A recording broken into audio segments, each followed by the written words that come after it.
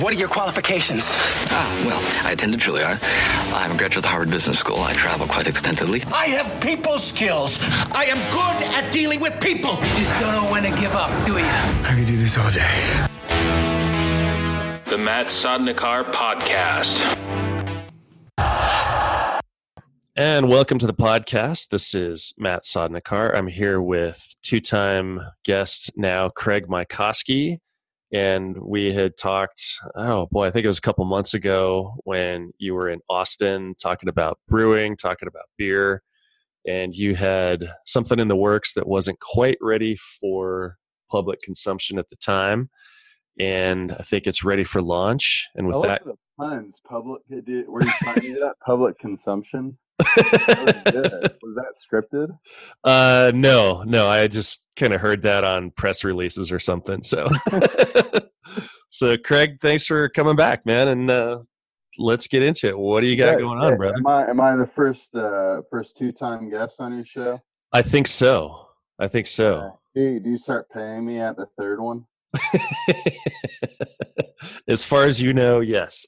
Okay, good. Like you were saying, last time we talked, I was in Austin. I was head brewer at Celis down there, and it was about 6 months ago. Like you said, I had something in the works, and a big reason why I didn't say anything about it then was it still, at that point, it wasn't fully real. You know, it kind of had gotten to the point where there was a lot of talking, and it looked like, okay, if we wanted to do this, we probably could.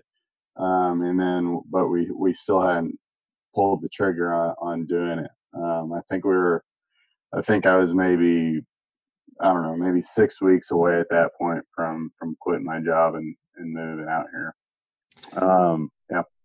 And so what is the announcement? Take me through what is going on in Georgia. Well, before I even took the job at Celis, actually the day I was about to take the job at Celis, I got a call from a buddy of mine. He was actually in our wedding. He was my wife's friend from high school, and then we got to know each other at UGA. But he called me up and he said, "Hey man, there's some beer laws that are about to change here. We got a group of guys together that really want to put something together, but we need somebody with brewing experience, and we really think you're the guy." And I'm like, "Man, I'm tomorrow about to quit my job in Fort Worth to move to Austin, and it's just not the right time for me." And is my thought process at that point was, I'm going to move to Austin and I'm going to be there for 5+ years, just because that's how I want to go into any job and as a long-term thing. But things didn't work out in Austin. I think for a lot of reasons, personally and career-wise, I think I learned a ton from it, mostly rushing into something and going full blast and really just trying to make it work by working 70-80 hours a week, and you think you maybe work up to 100 hours a week and maybe it actually will work. And I think that by doing so, we didn't get our personal life straight at all, because I was just working so much, and the personal life just never really meshed well with the career life. And I think at that point is when we realized we had to kind of take a step back, reevaluate, and see, is Austin the right thing for us or not? Or we have this offer that we think is still on the table, because six or 8 months ago, I got a call to do something and turned it down then, but called the guys back up and said, I'm still interested. Things just aren't working out for me in Austin for a lot of reasons, and I want to see if they're still interested in it, and they were. So we talked for a while, going back and forth, maybe a couple months, and then we decided to do it. So really just kind of moved out to Georgia with not, honestly, it wasn't fully put together at that point. And, it probably never is for anybody starting a business. I think that's the thing that I just had. Yeah, no kidding. I had to get comfortable with that. For somebody who's never started a business before, even anything small, really. I helped start the brewery down in Austin, but they already had the place built and stuff like that. I was just the first guy to actually get on the brew house. But I did get comfortable with that thought that we just got to go and see if it's going to work. And that was a massive, I think, mental hurdle for me that I think my wife was probably a lot more willing to take, just because personally things weren't going well for us at that point. And she wanted to just have us do a big change. So so he said, okay, I think we're gonna do this. She's like, well, good, because I already have our house listed. Like, you do? Oh, okay. Yeah, the realtor is coming over tomorrow. She's gonna take care of it. And I think we sold our house in like a week. Our house actually sold before it went on the market. But from the point in the process, it took about a week to have a buyer lined up. So sold a house, and then after I sold the house, then I went to sell us, and I said, "Hey, I'm going to move on. Things aren't working out for me here. Wish all the best luck." And they're real appreciative of how I went to them and just explained my situation, and I tried to leave it as in good hands as I possibly could. So that. I think if anybody were to do this, if they ever are able, something that I learned early on in life, because I did it wrong, was just try to not burn bridges, because you never know, and you have to go back to somebody for a favor, or maybe there's somebody you want to hire from that company, or this doesn't work out and you got to go work for them again or something. You just have no idea. So really just try to make sure that was as clean and easy of a break as possible for both sides. Well, and that's wisdom, right? I remember thinking back to a job I quit back in the early 90s. Like, I just flamed a couple people. You want to do that, right? Yeah, exactly. But ultimately I made my decision to get out of there, and it's something that you'd be like trying to change the post office, right? Like, it's an institution, it's big. And if you're leaving, you don't like the game, you don't like the players, go find another game to play in. And ultimately, I don't think it made any difference. Like, the people I had issues with had left, a year later. So it all tends to work itself out. So before we come back to that, so what do you got going on? So I'm guessing it's beer related in Georgia, right? Yeah. Right. Yeah. So starting my own brewery in Georgia. So I've worked at 4 different breweries at this point. So we're out here right now. And I think it starts something, definitely has to figure out how they can make sacrifices, and what the logistics are doing that. Because, there's definitely the romantic part of starting a business that I think most people think about. Like, you're just going to go out and do it. It's just all going to work. But there's, especially when you have a family, you got to think about, okay, how much money do we have in the bank? How can we save money on our living costs? Because there's going to be, at this point, I think I just started getting paid in January. But there was a 6 months gap there of no pay. For me, at least. My wife picked up some part-time work, working for the school district here. So you got to figure out the logistics of doing that. So coming out here, we moved in upstairs at my wife's parents' house. So me, my wife, kid, and dog, they took us in, and so that took care of a lot of living expense right there. And we're starting a brewery in Atlanta, so that's about an hour north, maybe hour and a half north of Macon, where we are now.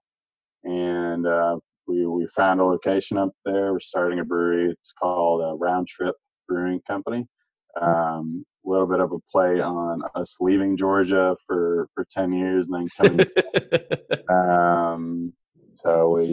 But that was a whole fiasco too. I mean, finding a name in the beer market right now is just incredibly hard. And we actually had to come to an agreement with Anaheim Brewing Company to actually get the name. But found a location. We have a lease in the works. We should be signing on the final lease agreement here in the next 7 to 14 days. And everything's kind of moving along now. The first 5 months, I think there was barely movement, but now that there's actual money and a physical property, now things are moving along. So the building existed, but this is kind of interior ground up to turn it into a brewery. Is that correct? Correct. So the building before, really cool old industrial building. It was built in the 50s by Zepp Chemicals, and it was used until last year for Zepp Chemicals. So solid structure. Anything built that long ago, they built to last a long time. And it is also built to be a liquid processing plant. Same thing we're going to do. We're doing a food processing, but there's a lot of the same things that had to be there for that. So there's already floor drains. We were surprised. We opened what we thought was a closet and turned out to be a full lab that they just left for us. That's a huge deal for us. But it's in the northwest side of downtown. What they're calling right now is the upper west side. All these, it's like Denver too, or any big city that's repurposing an old industrial park. They got to name it so it becomes more of a trendy area instead of the old industrial park. You got to give it throw a name on it like Rhino or something.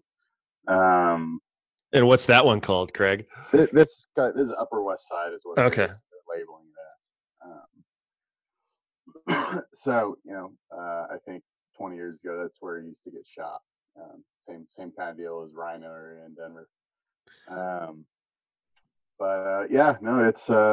It's kind of the brewery district now. I think there's currently 4 breweries. There's 2 more that are in building, and so when we come on, there'll be 7, or maybe there'll be another one too. So I think probably within a mile and a half of us, there's 5 or 6 breweries right now. Oh, that's really cool. Yeah. Well, something you had mentioned, I want to come back to the brewing laws in a second, but you had talked about, I talk about this with my son all the time, kind of about banging your head against the wall. And there's a difference between persistence through struggle and then just knowing that it's not ever going to change. And we talk about that because he's a senior at CU, and there's frustrations and there's things like that. And it's that wisdom and that experience, and sometimes just a guess where it's like, man, is this just a tough patch, or is this something that is never, ever going to work out? And, good on you for giving it, your all for a while, but recognizing that it's not going to be a fit. Oh yeah. With Austin. And I think I was trying to make it work a lot more than honestly my wife. I think she, because you try to, when you have a family, you want to make sure you provide. And I had some family members that said, you really shouldn't go off and try to do this thing in Georgia. You have a well-paying job that, it looks like they have a lot of backing, and so the smart thing as far as like conventional wisdom, it would have been to stay, good benefits and all that stuff. And my wife, she just wasn't going to have it. I mean, she knew that there was the one opportunity, probably the best, maybe not the one opportunity, but probably our best opportunity to go do something on our own. So I probably credit her a lot more than me at that point where we were to get up and move, and I just had to kind of tuck my tail between my legs and listen to her and jump in the yellow Penske truck and drive to Georgia. Well, women are way smarter than men anyway, and so a good idea is a good idea. And I wouldn't say you're tucking your tail between your legs. It's just an opportunity, and it takes courage to make those decisions and recognize that it's not working out and it's time for something new. Yep. Yeah. So the brewing laws, I don't know a whole lot about those other than they're so different and kind of ridiculous. And as an example, I had some friends that used to live in Oxford, Mississippi, and you couldn't buy beer in Oxford unless it was game day. Yeah. So it seems like even local or state liquor laws, there's this sliding scale that's kind of like, whatever. So what? Yeah, and it's so interpretive too. It's like whoever the local, like Texas has the Texas Alcoholic Beverage Commission. It's like just whoever your local officer is, they can just interpret it however they want. It's just bizarre. But yeah. So I mean, there's so many stuff that's kind of left over from Prohibition that's been kind of changed a little bit to keep up with modern alcohol. Or for the most part, the distributor is really driving what is allowed and what is not allowed, because it has very little to do with like public safety or public service. It's really mostly to keep whoever has control money wise happy, and make sure that the public isn't they make sure the public is thinking they're being serve the best deal, even though they're really looking out for the major corporations, which are usually the distributor. Sometimes some of the big brewers get involved, but the big brewers are pretty well tied in with the distribution network anyway. So what changed? Excuse me. What changed in Georgia that was the tipping point for you guys? Yeah. So September of 2017, was it? Yeah, September 2017. The law went into effect that you could sell beer directly to a consumer over a bar at a production brewery. And also at the same time, a brew pub or a production brewery could sell beer to go up to a case equivalent per person per day. So those two things going into effect really change our mind, and not just our mind. We're seeing a big uptick of brewery openings in Georgia right now. And as far as percentage wise, I'm sure it's the most in the country right now. So it's such a major law change. I mean, it's still restrictive. It's not like still can't sell somebody a keg out the door like Colorado, but it's loosened up a lot. So right now, funny enough, Texas is going through the same thing. They have the Texas Craft PAC, so the Craft Political Action Committee down there. They're trying to do the same thing, and what they're doing is they're pointing directly to Georgia, saying, "Hey, all these things worked out for Georgia. Why can't we have it in Texas?" So Texas right now is the last state in the country to that you can't sell beer to go out of a production brewery. So by allowing that, it really changes the game here. And honestly, it's so much better for not just brewers, but it's way better for consumers. And in my opinion, it's actually better for the distributors, because now, since you can sell some kind of specialty small batch stuff straight out your door, you really don't care about sending some obscure, one-off beer to a distributor for them to have to figure out what the heck this thing even is. They can really just focus on some of your core brands and driving those out in the market, because they have to deal with so many SKUs at this point anyway. They don't really want to bring on a bunch more. So I think it's been a great thing for Georgia, for everybody. Well, whenever I see things in business, whether it's losing a deal or legislation or stuff like this, or people just acting kind of strange, I always try to trace the money.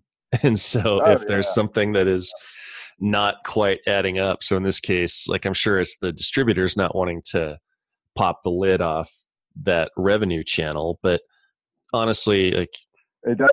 It has no effect on them, and it might actually do better for them in the end, because it'll just drive craft awareness. And they know, and I'm sure they were sold this, and they have all kinds of analytical mathematic guys that are looking at numbers for them. or looking at other states as examples.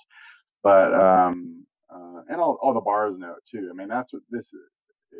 That's why you see so much more craft beer at places where you used to not see it, because they know, hey, if more craft beer sells in our portfolio, um, per ounce, we're going to make more money because that product is bringing in more revenue uh, per unit.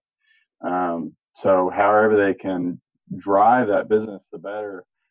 But it goes back to the problem is the big brewers are, even though it is a technically a 3-tier system, they are still very involved in the decision making process of the distributors. So it's a strange game, and there's a lot of gray area there. Well, and take me through just the business model of that, because I think I know it. So if you're a brewer, whether it's Roundtrip or Coors, you make the beer, stick it in a can, and then what happens after that point, just generally?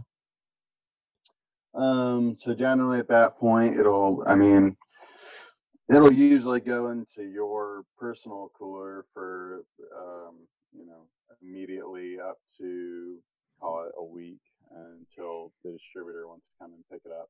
So the distributor, they'll come to you. They'll say, hey, this is our order for, the week or whatever it is. And they'll take a mix of whatever product, take it to their warehouse. They sit on their warehouse floor. Their delivery guys will pick up whatever the order is for that day, and then take it out to the bars. So, and they get paid, and the distributor will pay you for the beer. So the distributor pays you no matter if the final customer takes it. But that's the general outline of how it all works. But and that's the, and like I said, that's the very generalized way of looking at that. But there's so much as far as what product gets pushed by who's incentivized that month, what brewery is putting up some kind of promotional deal for the sales people, for the distributor. What product do they lead with, and especially with Anheuser-Busch having 10 breweries right now. Like I said, it's a 3-tier system, but a lot of these distributors are started by Anheuser-Busch breweries, and they still have an eagle on top of the building. So they're still, grandfathered into that mindset. So they are probably going to push those 10 craft breweries, even though they're owned by Anheuser-Busch. You can't see my quotation marks because this isn't a video. But so that's where the generalized way of doing it, it becomes a lot more muddled and gray as to how it actually works and how it's written up as law and how it actually works as two different things. How we get customers to try our product instead of the one that's being pushed by Anheuser-Busch because it's under their umbrella is a strange thing. So that's the interesting game of distribution, and one that is a tough one to crack.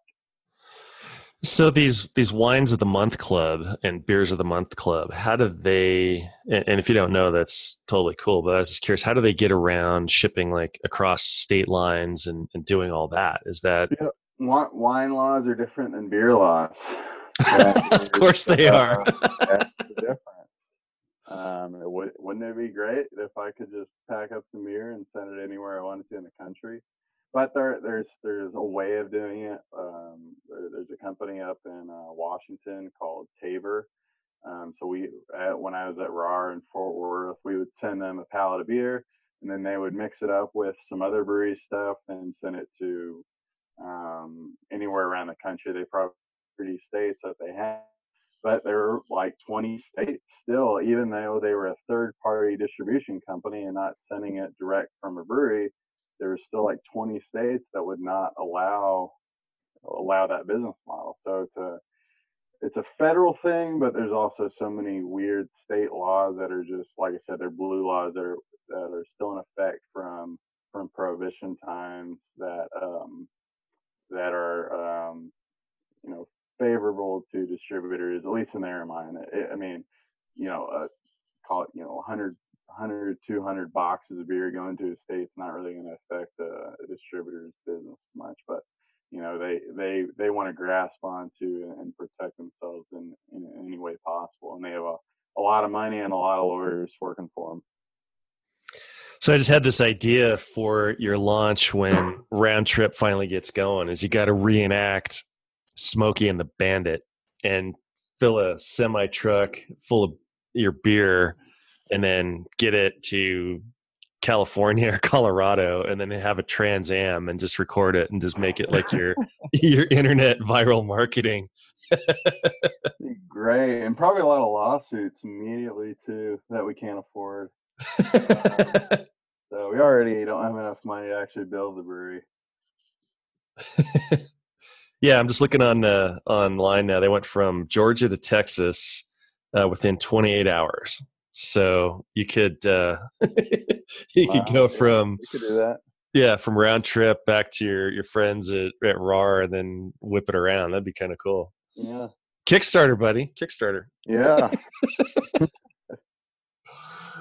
So you're going to be head brewer again, and what, just based on your experience from your last position and your just overall brewery experience, what's going to be different with business and brewing at Roundtrip? Yeah. So, and that was a big thing I wanted to get into this, that has been really beneficial for me as far as figuring out how this is going to work.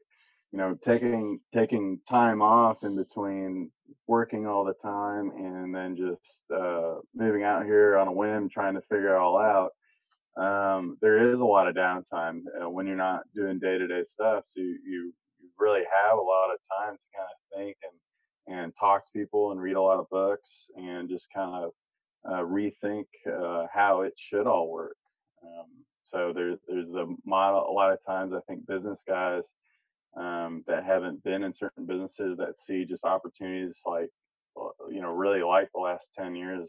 A lot of people got in the craft beer industry that weren't brewers before. They were business guys that said, hey, craft beer's hot, we got to get in. So they go for basically a traditional business model of what everybody else has done, which is how fast can we make it, how fast can we get to the distributor, and how far can we ship.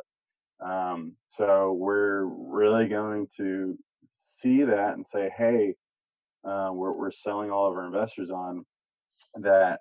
A lot of people have done this, and there's a lot of pitfalls that can come for this, mostly beer quality, and not getting to know who your consumer is and not allowing your consumer to know who you are before your beer gets out in the market. A lot of guys' beer kind of goes on the shelf and just sits there, and there's just another can that nobody really has a connection to on the shelf. So the brewery that I've always looked to for a lot of things as far as culture goes has been New Belgium. And we talked about New Belgium, I think, on the last podcast, how much I like them.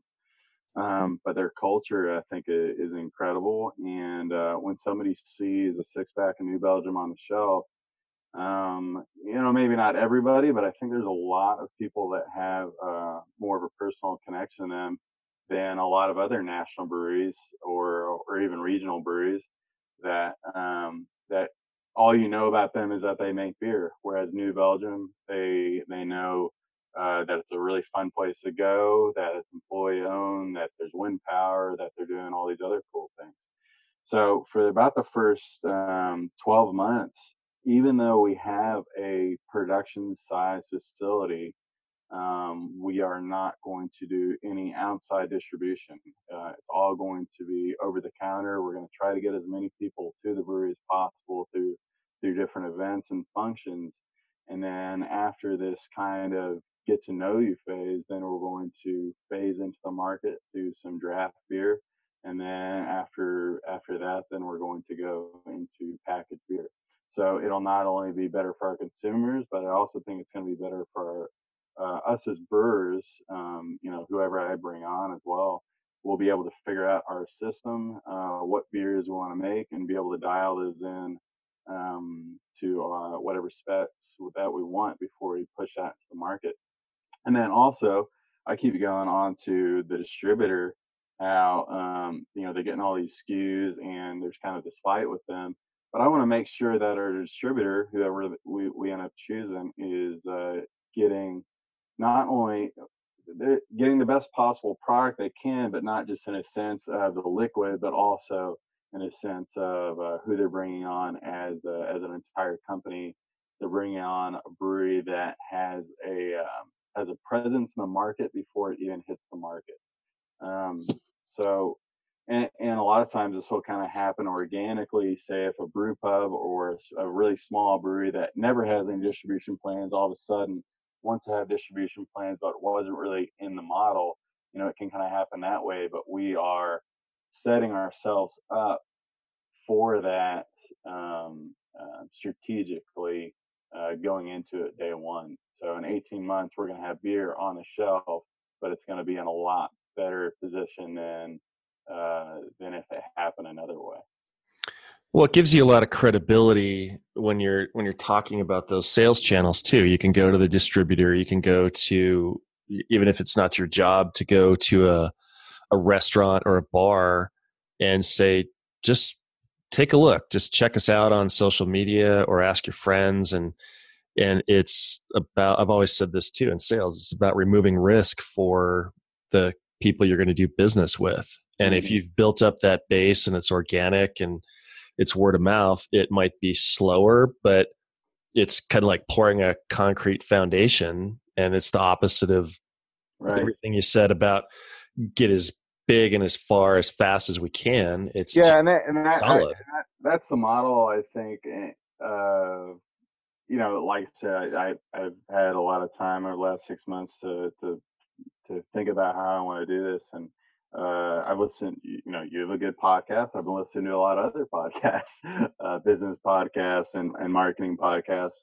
And I've gone through with other breweries in the past, kind of courting VC groups. And so I know that it's more the business guy mindset instead of the craft mentality of, hey, how fast can we grow this so that we can entice a VC group so that we can sell this thing out? It's like it's totally opposite of what the craft beer industry started out in the mid 80s to early 90s, which was, we want to make a really great product, and this is all about community, and we want to grow a really great business to support our family and friends and have a good time doing it. And so I hope there is going to be a business aspect, and I think it's fine that there's more of a business minded aspect than back in the earlier times of craft beer. But at the same point, I just hope that process or that outlook on the business doesn't get lost, and everybody's just trying to sell out. Hopefully that slows down or even goes away. Well, it was something that always frustrated me when I was in the bike industry, is that there were so many people that were bike enthusiasts or bike artists, or they just weren't business people. Right. And when I'd be talking about risk, ROI, about eyeballs, click through, social media, all that, it just fell completely flat. And it's sad to see that these guys can't manage their passion. You can't manage a business that way, and you have to have success financially to keep your to do awesome things, right?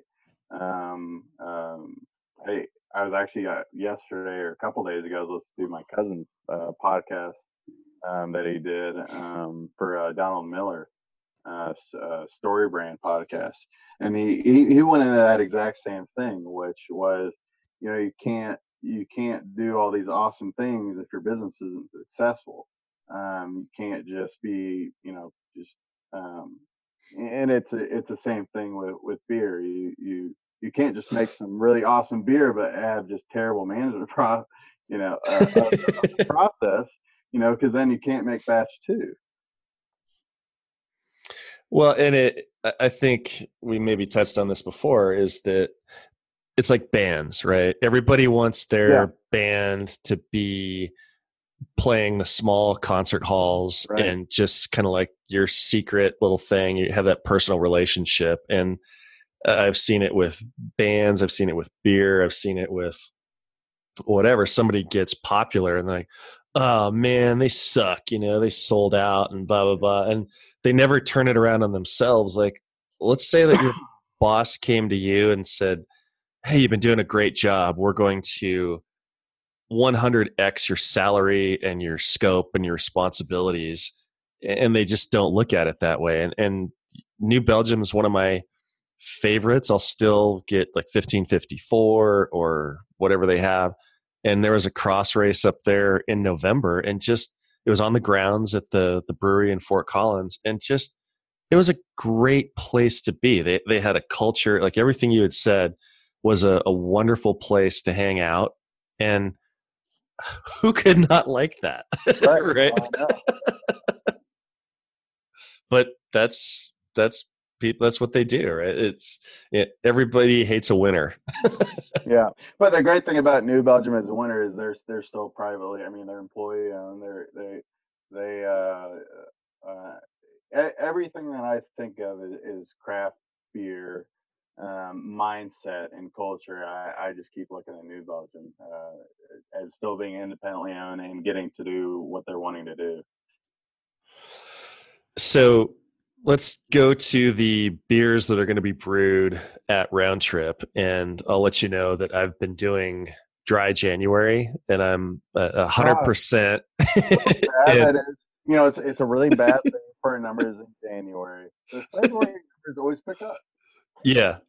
So next year I will do dry February, just because there's still a ton of events, and I'm actually going to have my first beer on Saturday. So even though it's going to be February 2nd, I'm going skiing, and I don't want to go at altitude and then be hungover on Friday. So where I'm going with this is, if you would like to get into very, very detailed, granular descriptions about the beer that you're going to brew, it would be awesome. Yeah. Well, that's just like putting my thoughts together as far as business wise how I want to do this. A lot of the beers are still kind of up in the air, and they're just kind of floating around my mind. I haven't even been home brewing since moving out to Georgia. I've just now that we kind of have a little bit of traction, I'm starting to brew with, or I have some brew dates set up with some breweries around Georgia to go help them out. But yeah, this is, 6-7 months out of the brew house I haven't done that in 10 years, which has been kind of nice to step away and kind of read a bunch of brewing books and kind of reevaluate how I even want to go back into the brew house. But one thing I've always told my investors that I want to do is I want to do German styles, but I want to do German styles that kind of not way outside the box, but kind of hit that just kind of outer realm of what German styles can be. I think when you start going too far out of the box out of any classical styles, you get so far away from it that it becomes something completely different. But there's still a lot of room there in between, trying to do extremely classical styles and way outside the box, that there's a really good kind of fit there for us. I did a bunch of really great German styles in Fort Worth when I was working at RAR. But unfortunately, we had some really old equipment, so it was kind of hard to hit some specs that I wanted to hit on a lot of beers. So now that we're bringing in some newer equipment, hopefully that we can hit some of those specs a little bit better. So anything from, we'll probably still do some of the classical German styles because I really like them, especially being a brewer over in Germany. I think mostly just because I want to drink them. But we'll kind of explore the outer reaches of what German styles can be too. But at the same time, I want to make sure our marketing aspect isn't so German focused that we just look like an older style brewery that's all we do, and we can't get outside the box. Kind of like, I hate to single them out because I really like what they do. Prost up in Denver. Well, it's going to be really hard for them to get outside of brewing anything else in German styles, even though they like German styles, just because all their marketing is geared toward them being an extremely classical German style brewery. So we'll play outside the realm of German styles also, but I think a lot of the stuff that we're going to, at least in my head at this point in time, is going to be what I described. Well, and there's value in that for your customers, right? You're not. Excuse me. I had a discussion with a woman that designs jackets a couple weeks ago, and she said that every time you make a design decision, you exclude somebody. It's not intentional, but you're filtering out tall people or short people or people that like fruity beers or smoky beers or flavored beers. But in doing that, though, I think you gain the people that are of your similar mindset. It makes them more sticky. You have a tighter bond with those people because it's like they're doing what I like. And yeah, you might not be brewing for everybody, but the people you are brewing for, it just goes narrower and deeper. And I think there's a lot of value to that. Yeah. I mean, craft beer is all about personal connection, right? We're not trying to make one beer that is for everybody, like what the big guys are doing. We're trying to hit certain things that certain customers like, and at the same time, maybe even trying to push their limits of what they think they'll like. We're trying to push the limits altogether and do something completely different that nobody's ever done, which other people gravitate toward because they want to try something that they've never even thought of before. So, yeah, I mean, I hope that whatever we do, it's we're gonna make sure we try to make as close to or try to hit flawless beers that are really clean and drinkable, and at the same time try to do some things that nobody else is doing. So when you do these, and if experimental is not the right term, please correct me, but if you do like an experimental or a variation on German beer, the beer requirements aren't as strict as Germany. Do you have to describe it then as German style or German inspired? Like if you're doing something like that, are you under any obligation to describe it a certain way? Yeah, under some labeling laws, some federal labeling laws, we have to have certain descriptors on there, or there's some descriptors that we're not allowed to have on there. I think strong is something that you cannot have on a label. When you have it at a tap room, you can pretty much say whatever you want, but when it goes to labeling stuff, there's just some terminology that you can or can't use. And the funny part about Germany is that they're really actually all those restrictions that everybody thinks they don't have those anymore. Those that all went away. I think when the EU formed, they kind of made them get away from that because there was going to be other beers entering the market at that point. So I mean, they can throw in whatever hops or any kind of crazy stuff they want, but Germans still think that brewers in the U.S. put chemicals in their beer. But it's I'll say it again. Anything regarding beer laws, there's just so much gray area there, and you just got to try to navigate it. Huh. So what state is or what condition, like where you at in the timeline? So when is the first tap going to be flowing at the brewery? So at this point, if we so it's first day of February, we should our lawyers are looking over the final lease agreement. So lawyers are awesome, aren't they? They love taking your money and drawing shit out. Sorry if you have to bleep out the No. Okay, good. Yeah, so all that's going through should be everything looks good. Should be signed that. And then starting build out after we get all the drawings and permits done. The plan is to start build out. Call it 1st of May. Equipment comes in during July, and should be brewing on it. Call it 1st of September, with a mid-October opening date. And like I said, it's just going to be over the counter at first, at least for the first 6 months before any draft goes out in the market, but probably more like 9 to 12 months before anything even leaves the brewery. But yeah, you'll you're invited to come. Let's do a live episode there. That would be great. That'd be awesome. That'd be great. Just in time for SEC football. Yeah. Sure. So on the brewing, so you've got tons of brewing experience, and you set up the new system. You follow all the procedures, all your I would say, let's say, scientific brewing procedures, all the tribal knowledge you've picked up. And what's the degree of confidence you have that that first batch is going to be what you want and be drinkable? Can you still follow all that stuff and still have it go sideways? Yeah, I mean, anytime you're getting on, I mean, I've said this is the 4th brew house I've been on. So anytime you get on a new brew house, all of your calculations will be kind of, there'll just be a big wide range. And then I would say after you brew on it maybe 10 times, that range gets narrower and narrower.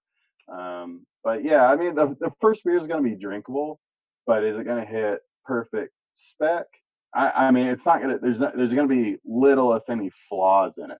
But as far as hitting perfect analytical specs on alcohol or IBU or something like that, or I mean, I'm almost positive it'll be off on that. Maybe color will be a little high or something like that.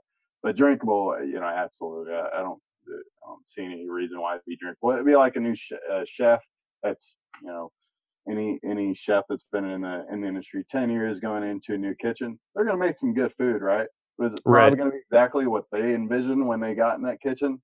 Probably not, but it'll still be good. Yeah.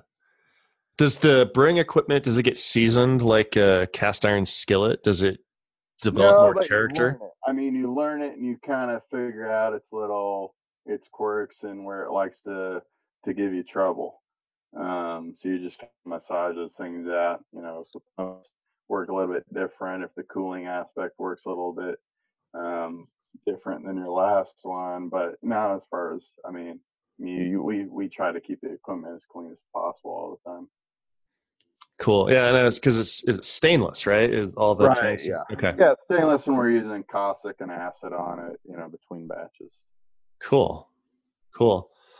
And then how do you decide the beer names? I know that the labeling there's a documentary that I wanted to see. I guess there's like one dude that controls all the beer labels in the US. Is that still the case? I don't know if it's one dude, but it's everything gets registered. I mean, it's any kind of other trademark that process they have to go through. So we had to, like I said, we had to come to an agreement with Anaheim Brewing, who had they had a beer called Roundtrip Double IPA, and they registered this thing with a trademark. I can't remember what you call it off the top of my head, but the trademark bureau, they were like 4 months before we tried to.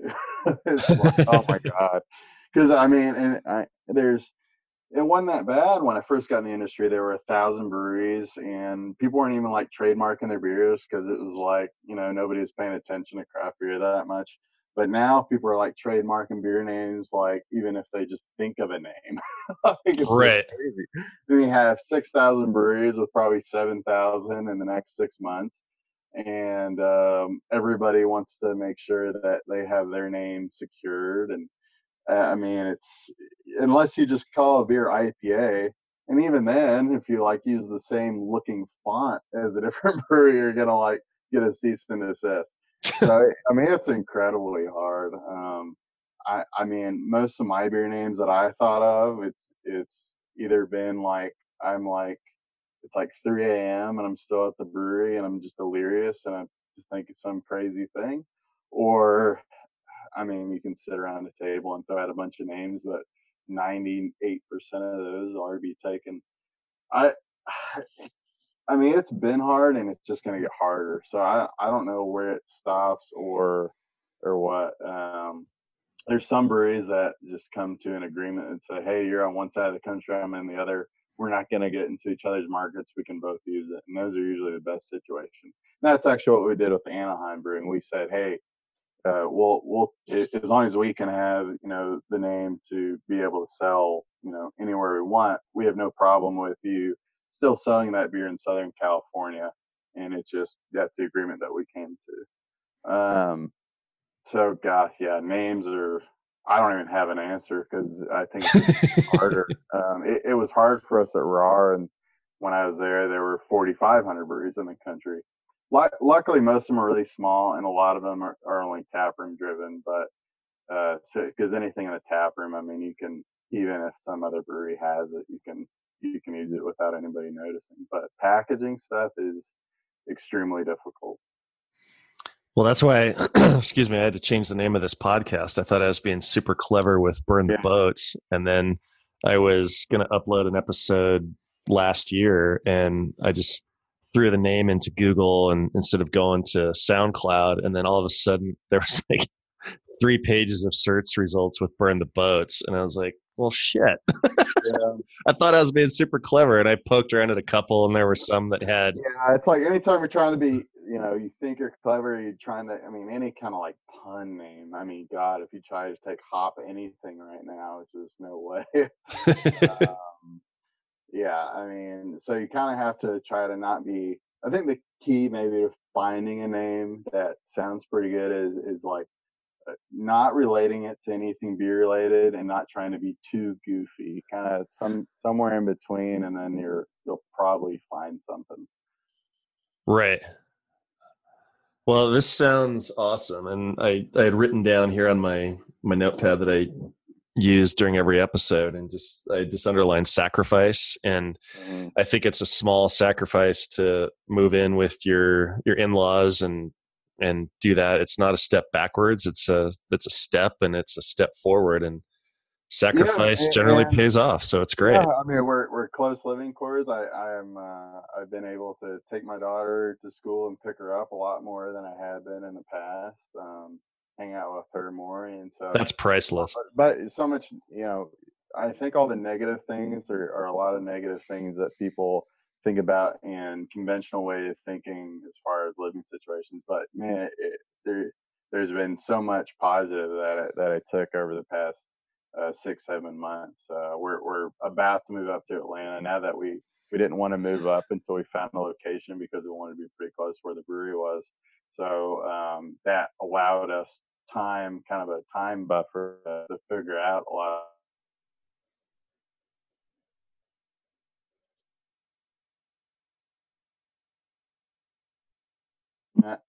Oh, you there? Sorry, yeah, sorry.